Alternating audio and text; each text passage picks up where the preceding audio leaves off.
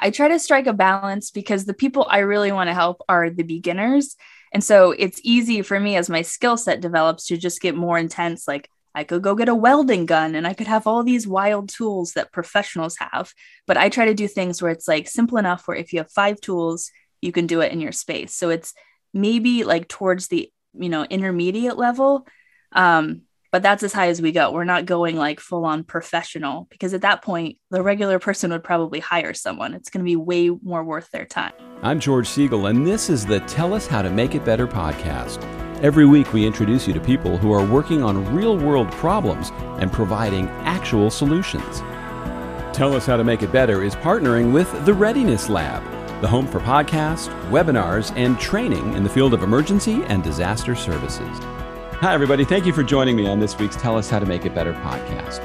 Every week on this podcast, I try to introduce you to people who in their job or in their life have identified a problem and are doing something to try to make it better. Well, something I think most of us would like to make better are things that are around our house, little projects or things where we might not like them the way they are and we want to change them. The do-it-yourself industry is booming, and getting that project done might be easier than you think. My guest today is Kara Newhart. She's an interior designer and DIY queen on a mission to empower everyday people to create spaces that they are obsessed with. Kara, welcome. Thanks for coming on. Thank you so much for having me. Excited to be here. Yeah, now you have a huge following online, and I think when people see your videos, they understand why, because you do a lot of great stuff on there. But before we get rolling, I want to ask you a couple questions that have nothing to do with why you're here. Okay. Tell us something about you that people will not know, that nobody knows about, but you won't be bothered about if they hear it here first. That's a tricky one. Man, I don't know. I feel like I'm so transparent on my weird fun facts I just have already shared, but I guess people don't know that I'm an economics tutor. Like in college, that was one of my main jobs, is I tutored economics. So people usually would never guess that one. Interesting. Does that come in handy in any way, or was it just something that you did? Just something that I did. I could set my own hours. I loved economics and I love teaching. So I use it now when I'm doing how-to videos or teaching people math. I feel like the teaching experience comes in handy. But in terms of economics, I don't really use that anymore. Okay. Now, if you were told to go out today and do something fun, you just had to go out and have a good time, what would you choose to do? Definitely hanging out on a beach, reading or drinking a fun drink and just laying there. Awesome. It wouldn't be a DIY project. It might be, but I do so many of those every day that when it's finally time to do something else, it's usually sitting down to do nothing. Yeah, you like to get away from that. Okay, yes. So what is the issue or problem that you say that you work on a regular basis? What are you working on? Yeah, so for the most part, it's empowering everyday people to kind of be their own designer and take charge of creating their own space. I feel like we're in such a weird time. With the interior design industry has been so like formal and gate kept in showrooms. And now there's like YouTube where you can go learn anything you want and pick up any power tool and, build your own space. But I'm trying to bridge that gap because people need a little bit of both professional guidance and kind of bootstrap, teach yourself on YouTube. Yeah, it's amazing the amount of money. I was stunned. I've heard this many times before, but over $538 billion was spent last year for people remodeling around their house. And it's a major thing. Now, as a filmmaker, I made a film about how houses aren't safe. So people don't know what's in their walls. They don't know how their roof is attached. They don't know wood versus block. Yeah. But the area that you're tapping into, everybody wants to get into that. So what would you say is the problem people run into when they try to do those things? What do you hear from people? Yeah, so I think the biggest one is budget. Another one is just not knowing what you want. Like you see so much inspiration on social media, and it's really hard to curate that into like, how do we take that and put it in our own space in a way that functions well? It doesn't just look pretty on the internet. And I think we're coming off of, the pandemic, people staying home so much. It really illuminated everything that wasn't working about their home. I think it forced a lot of people to even move and change homes. And so it's like, how do we find a middle ground where it's like, you can be in charge of your space and you outsource when you need to, and you DIY, and you're not really like giving your power away to a designer where you're kind of, it's a mysterious process of they just kind of hand you a design and like, do you like this? And it's done for you. It's like, let's take that power back and kind of navigate that ourselves. So it's what I like to help people with. Now, do you find that COVID during that time really picked up on the DIY stuff because people didn't want maybe somebody in their house doing any work? 1,000,000%. And then there was lots of places where people couldn't, like a lot of contractors and businesses shut down and stopped doing like installs and home stuff. So, and people needed a hobby. You know, I think a lot of people turn to DIY as just something to do. Like we're baking bread, we're working out, we're watching movies and eating snacks. Or it's like, what if we made something? Like, what if we painted a wall or tried projects that we maybe never would have had time or confidence to, but we're just, you know, at home. So we might as well test it out. For a lot of people, it was like creating an office space. Like they needed somewhere to take the Zoom meetings, a work from home space. And so that was like kind of the segue project into like, wait a second, if I can set up this space, maybe I can do something bigger and maybe I could rearrange a whole room or get some power tools and try something even more intense. So yeah. Now, what are the challenges that people run into? Okay, when I watch your videos, I go, wow, that's amazing. But I have like all thumbs. And so I'm thinking if I try to do that, maybe I'm going to injure myself. I'm certainly going to mess something up. What do you hear from people when they actually dive into this stuff? Yeah. So I think first phase is mindset, which is so funny. It's like grab the tools and do it. But it's like comparing to my videos, like everything is time lapse, it's sped up. So it looks really easy. And then I have experience that I've built over time. Like my first projects were horrible. When I first started, I was terrified to use a saw. I literally planned out the project, went to Home Depot and had them cut all the wood for me. And then I'd bring it home and just screw it together. So like I've built a skill set, one tool at a time, one project at a time. So I like people to remember that just starting out, like you're going to make things that are really bad and you're going to make mistakes. But as long as you stick with it and kind of embrace it as a creative process versus like, you know, what we think of as like, if you watch HGTV, it's the before and after. And they might show you one problem like, oh no, we have to move this pipe. But it's such a condensed time scale that you have to remember like real life projects are not that smooth. But if you're coming at it as like, oh, I want to be part of this creative process, I want to try this, then it's learning. Like if you've never used tools before, you have a lot of learning to do before you get good. But when you get good, it's fun. Yeah. A lot of those reality shows, I think, give a real false sense of how a project gets done because of that time lapse, because of how quickly you see a house go up in a week. And then you read about it a few years later, how the house fell apart. When you choose projects, what kind of thought goes into how doable this is for other people? Because we know you know how to do it. So what are you hearing from your followers when they dive into them? Yeah, I try to strike a balance because the people I really want to help are the beginners. And so it's easy for me as my skill set develops to just get more intense. Like I could go get a welding gun and I could have all these wild tools that professionals have. But I try to do things where it's like simple enough where if you have 5 tools, you can do it in your space. So it's maybe like towards the, you know, intermediate level. But that's as high as we go. We're not going like full on professional because at that point, the regular person would probably hire someone. It's going to be way more worth their time. So I try to target the beginner. We try to do projects with just like 5 or 6 tools that you could actually tackle in your space. Yeah, I think also finding good people is so difficult to even come into your house to do it, that if you can pick a room. So for example, the bathroom remodel that you show or the closet, at least if you mess it up, it's not right out there. It's not like messing up above your TV. You know, you try to put in something where everybody's going to walk into your house and see it. Right. I like start in a closet, start in, you know, your garage, start in areas where it's like your first projects can be bad and they're not necessarily like the focal point of your home. And then I also like to start with furniture. If you're just getting used to tools, like get some crappy furniture from Goodwill, thrift stores, something you even already have. Chop it up, paint it, add new hardware. And that's a really good way to practice. That's like budget friendly. And if you mess it up, the whole piece can go. Yeah. Now, for anybody that's ever gotten a bid on redoing their closet, that's an expensive thing to contract out. It is. But the way you do it makes it look like something people would want to dive into. Have you heard from a lot of people how they did with that when they were doing it? Yeah. I mean, you know, most closets that are builder grade have those wire shelves. So it's one of those projects that's like super impactful and can really like affect your day to day. But it looks more complicated than it is. At the end of the day, you're just building a series of boxes and it's easier than you think. You have to build like the shell of the built-ins, and then you have to make it look pretty. So it's kind of like a two-phase process. But it's something you can practice too. Like you can pre-build shelves and then bring them in, especially if you're struggling with your walls not being even. But it's relatively beginner friendly. And then the hack I always use is getting existing pieces like IKEA pieces or just some sort of built-ins that kind of already come, planned. You just assemble them and build around them. That way you have a reference point. You're not having to build drawers and shelves from scratch with no experience.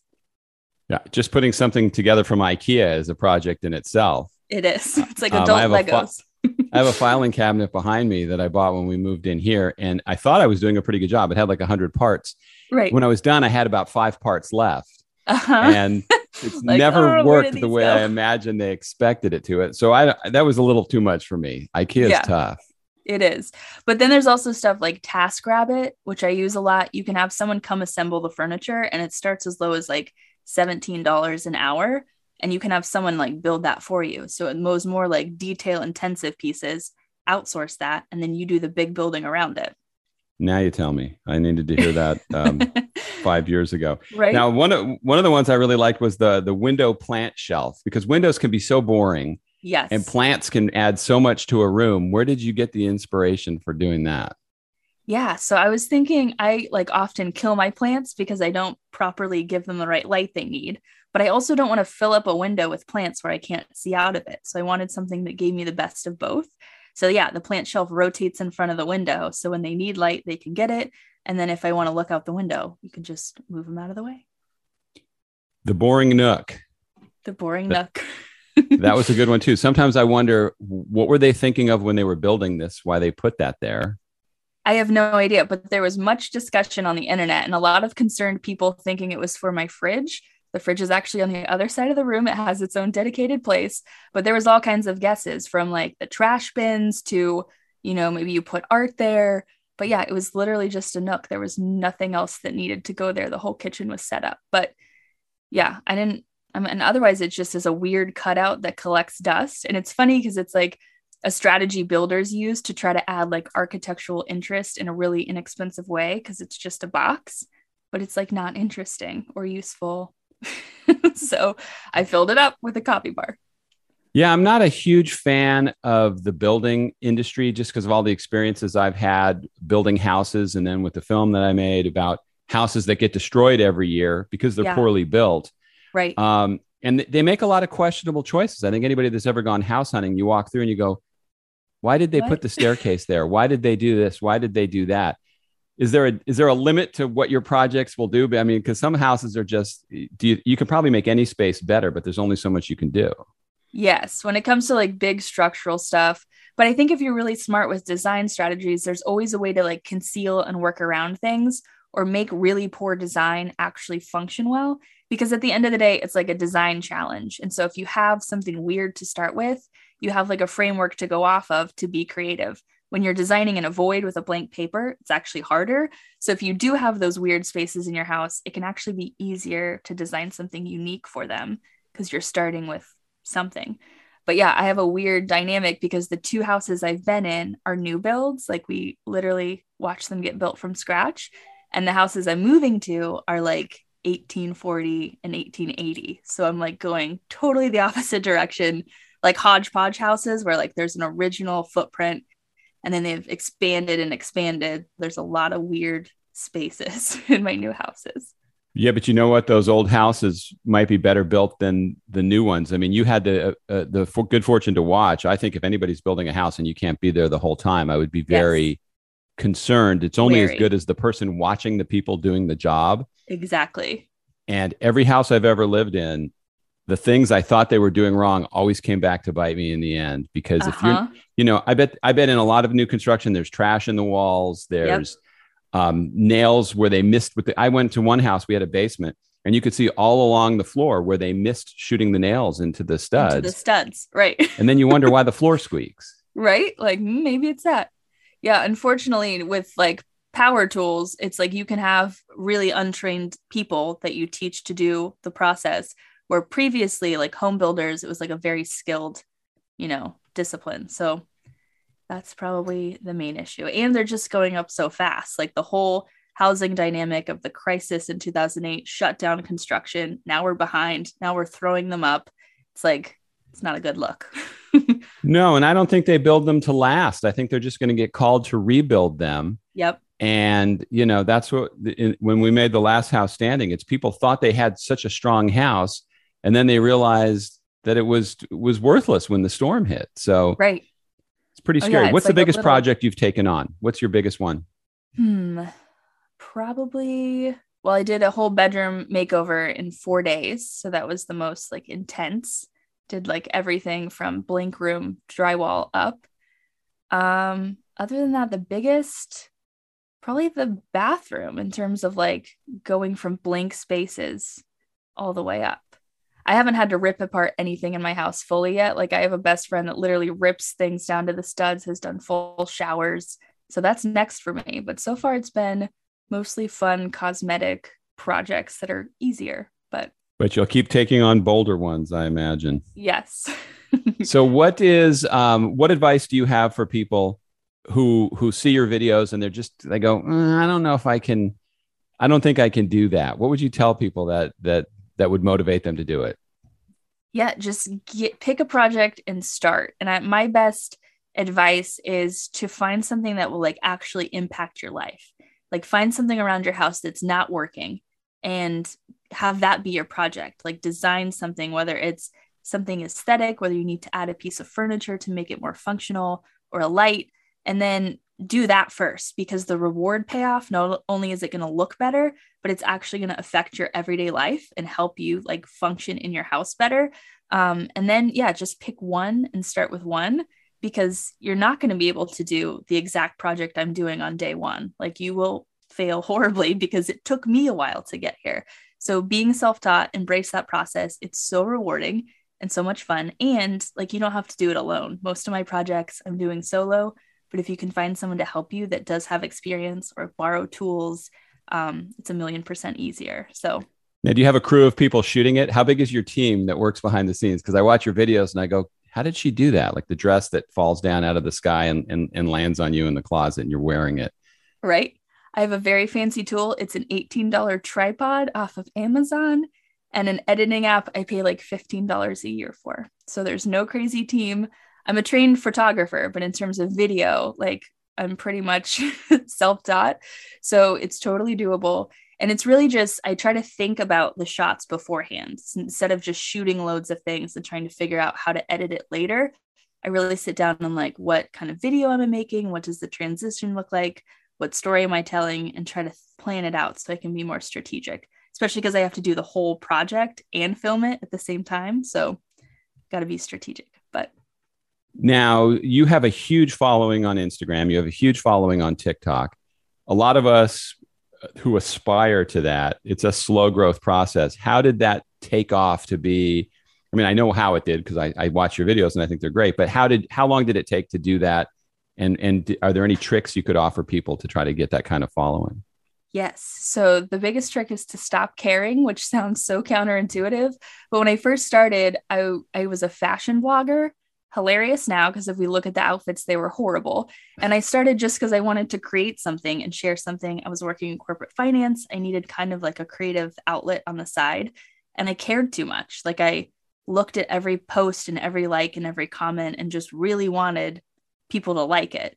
But it turns out I was creating content for me. Instead, now I feel like I'm creating content truly for other people. Like, how can I help people learn?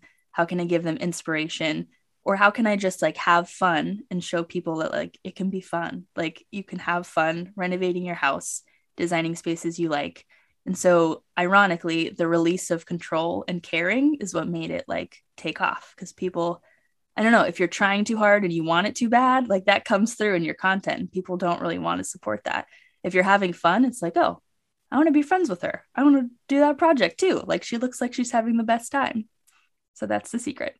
Now, that's the good side of the internet. The bad side, I was listening to one of your podcasts recently where your guest talked about some of the mean things people would comment on.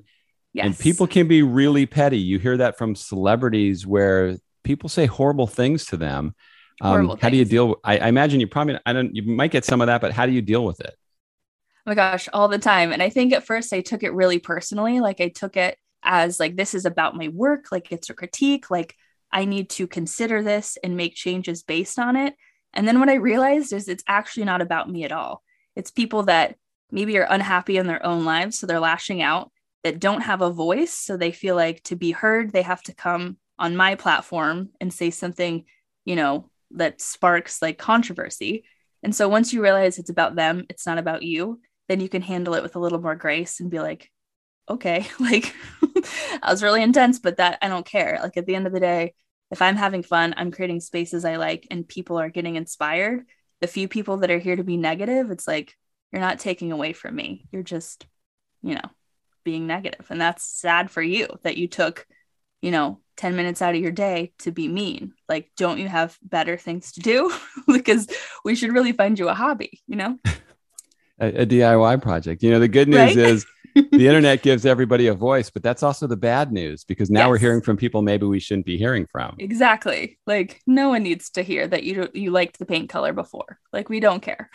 Keep that to yourself. But I think it also gets more personal than that. I mean, Yes. I used to be on television and people would say horrible things. This was before social media. Oh yeah. So, Especially being a woman in a predominantly male industry, what was male dominated previously, it's like people don't want to let me be here and be good at it. Like people tell me my tool belt's too clean, so that must mean I don't know what I'm doing. Like it's like a whole weird dynamic that there's a culture in construction and I'm not fitting the culture and people don't like that. well, good for you. Shatter the mold because I think that industry certainly needs that. And needs it, yeah. you have so much energy on there and there's such positive videos that I can see why you have such a huge following. Yeah, it's so fun. If you would have told me I would be doing this when I was in school for finance, I would never have believed you that I'd be working with power tools, not in an office, but it is the best job I could have ever got. And I got to build it, which is amazing. Now, some of the last question, because when I've tried picking up some of those tools, I'm afraid I'm going to just butcher myself when you watch people do it. Yeah, But you can do it safely if you follow the instructions. I mean, people can dive into that. absolutely. I teach workshops sometimes, and my favorite trick to play is I take the battery out of the nail gun and I push it against my hand and pretend I shot myself with a nail, which is so mean. And everyone gasps and is like, and I'm like, see that fear? Like that is a good thing. Like that will keep you safe. If you're not scared of the tools, that's how you get hurt. Like really experienced woodworkers get comfortable and, cut their thumbs off on a table saw because they aren't thinking and aren't being careful. So the fear is a good thing, but also like find ways to learn that fits you. Some people can learn from watching a YouTube video. They've got it down. They can go try the tool and they're good. Other people need like hands-on help. So that could look like a workshop. There's shop classes at a lot of community colleges. If you have someone that's experienced that owns power tools, a lot of times it's people's dad or uncle or brother, but it doesn't have to be just that. So find someone that has the tools to teach you hands-on if you need that teaching. But yeah, find a way to learn and the fear keeps you safe. So that's a good thing. Yeah. And the best thing you said is you can always run over to a place like a Home Depot or one of those stores and they could cut something for you. That shouldn't be your obstacle.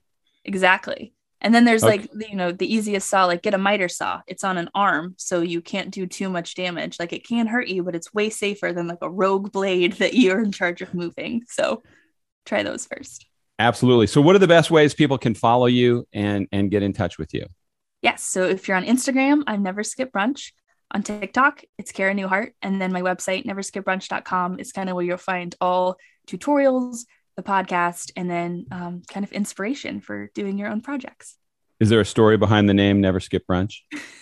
Yeah, it was starting a fashion blog. Every URL and every name I thought of was taken. And then I was annoyed and my stomach growled. And my husband was like, let's go to brunch. And I was like, yeah, we never skip brunch. And I was like, we'll just name it that. That's a great idea. I mean, the name, you give it meaning. It doesn't necessarily have to have meaning when you come up with it. Right. I just like the vibes of brunch is like we sleep in, we hang out with friends, there's tons of snacks. So it's not about brunch, like it's not a food blog, but it's the vibe of brunch is what I say now. Absolutely. Well, I'm sure that continued success with everything that you're doing. And I'm going to continue to watch. I've become a big fan. And thank you so much for coming on today. Thank you so much for having me. I had so much fun. Thank you so much for dropping by the Tell Us How to Make It Better podcast today. And thanks to Kara Newhart, whose videos will really help you get a lot of stuff done around the house. All the links to find her and get in touch with her are in the show notes. And there's also a contact form there if you have any ideas for future guests or just some thoughts about the podcast that you want to share. I'd love to hear from you. See you next time.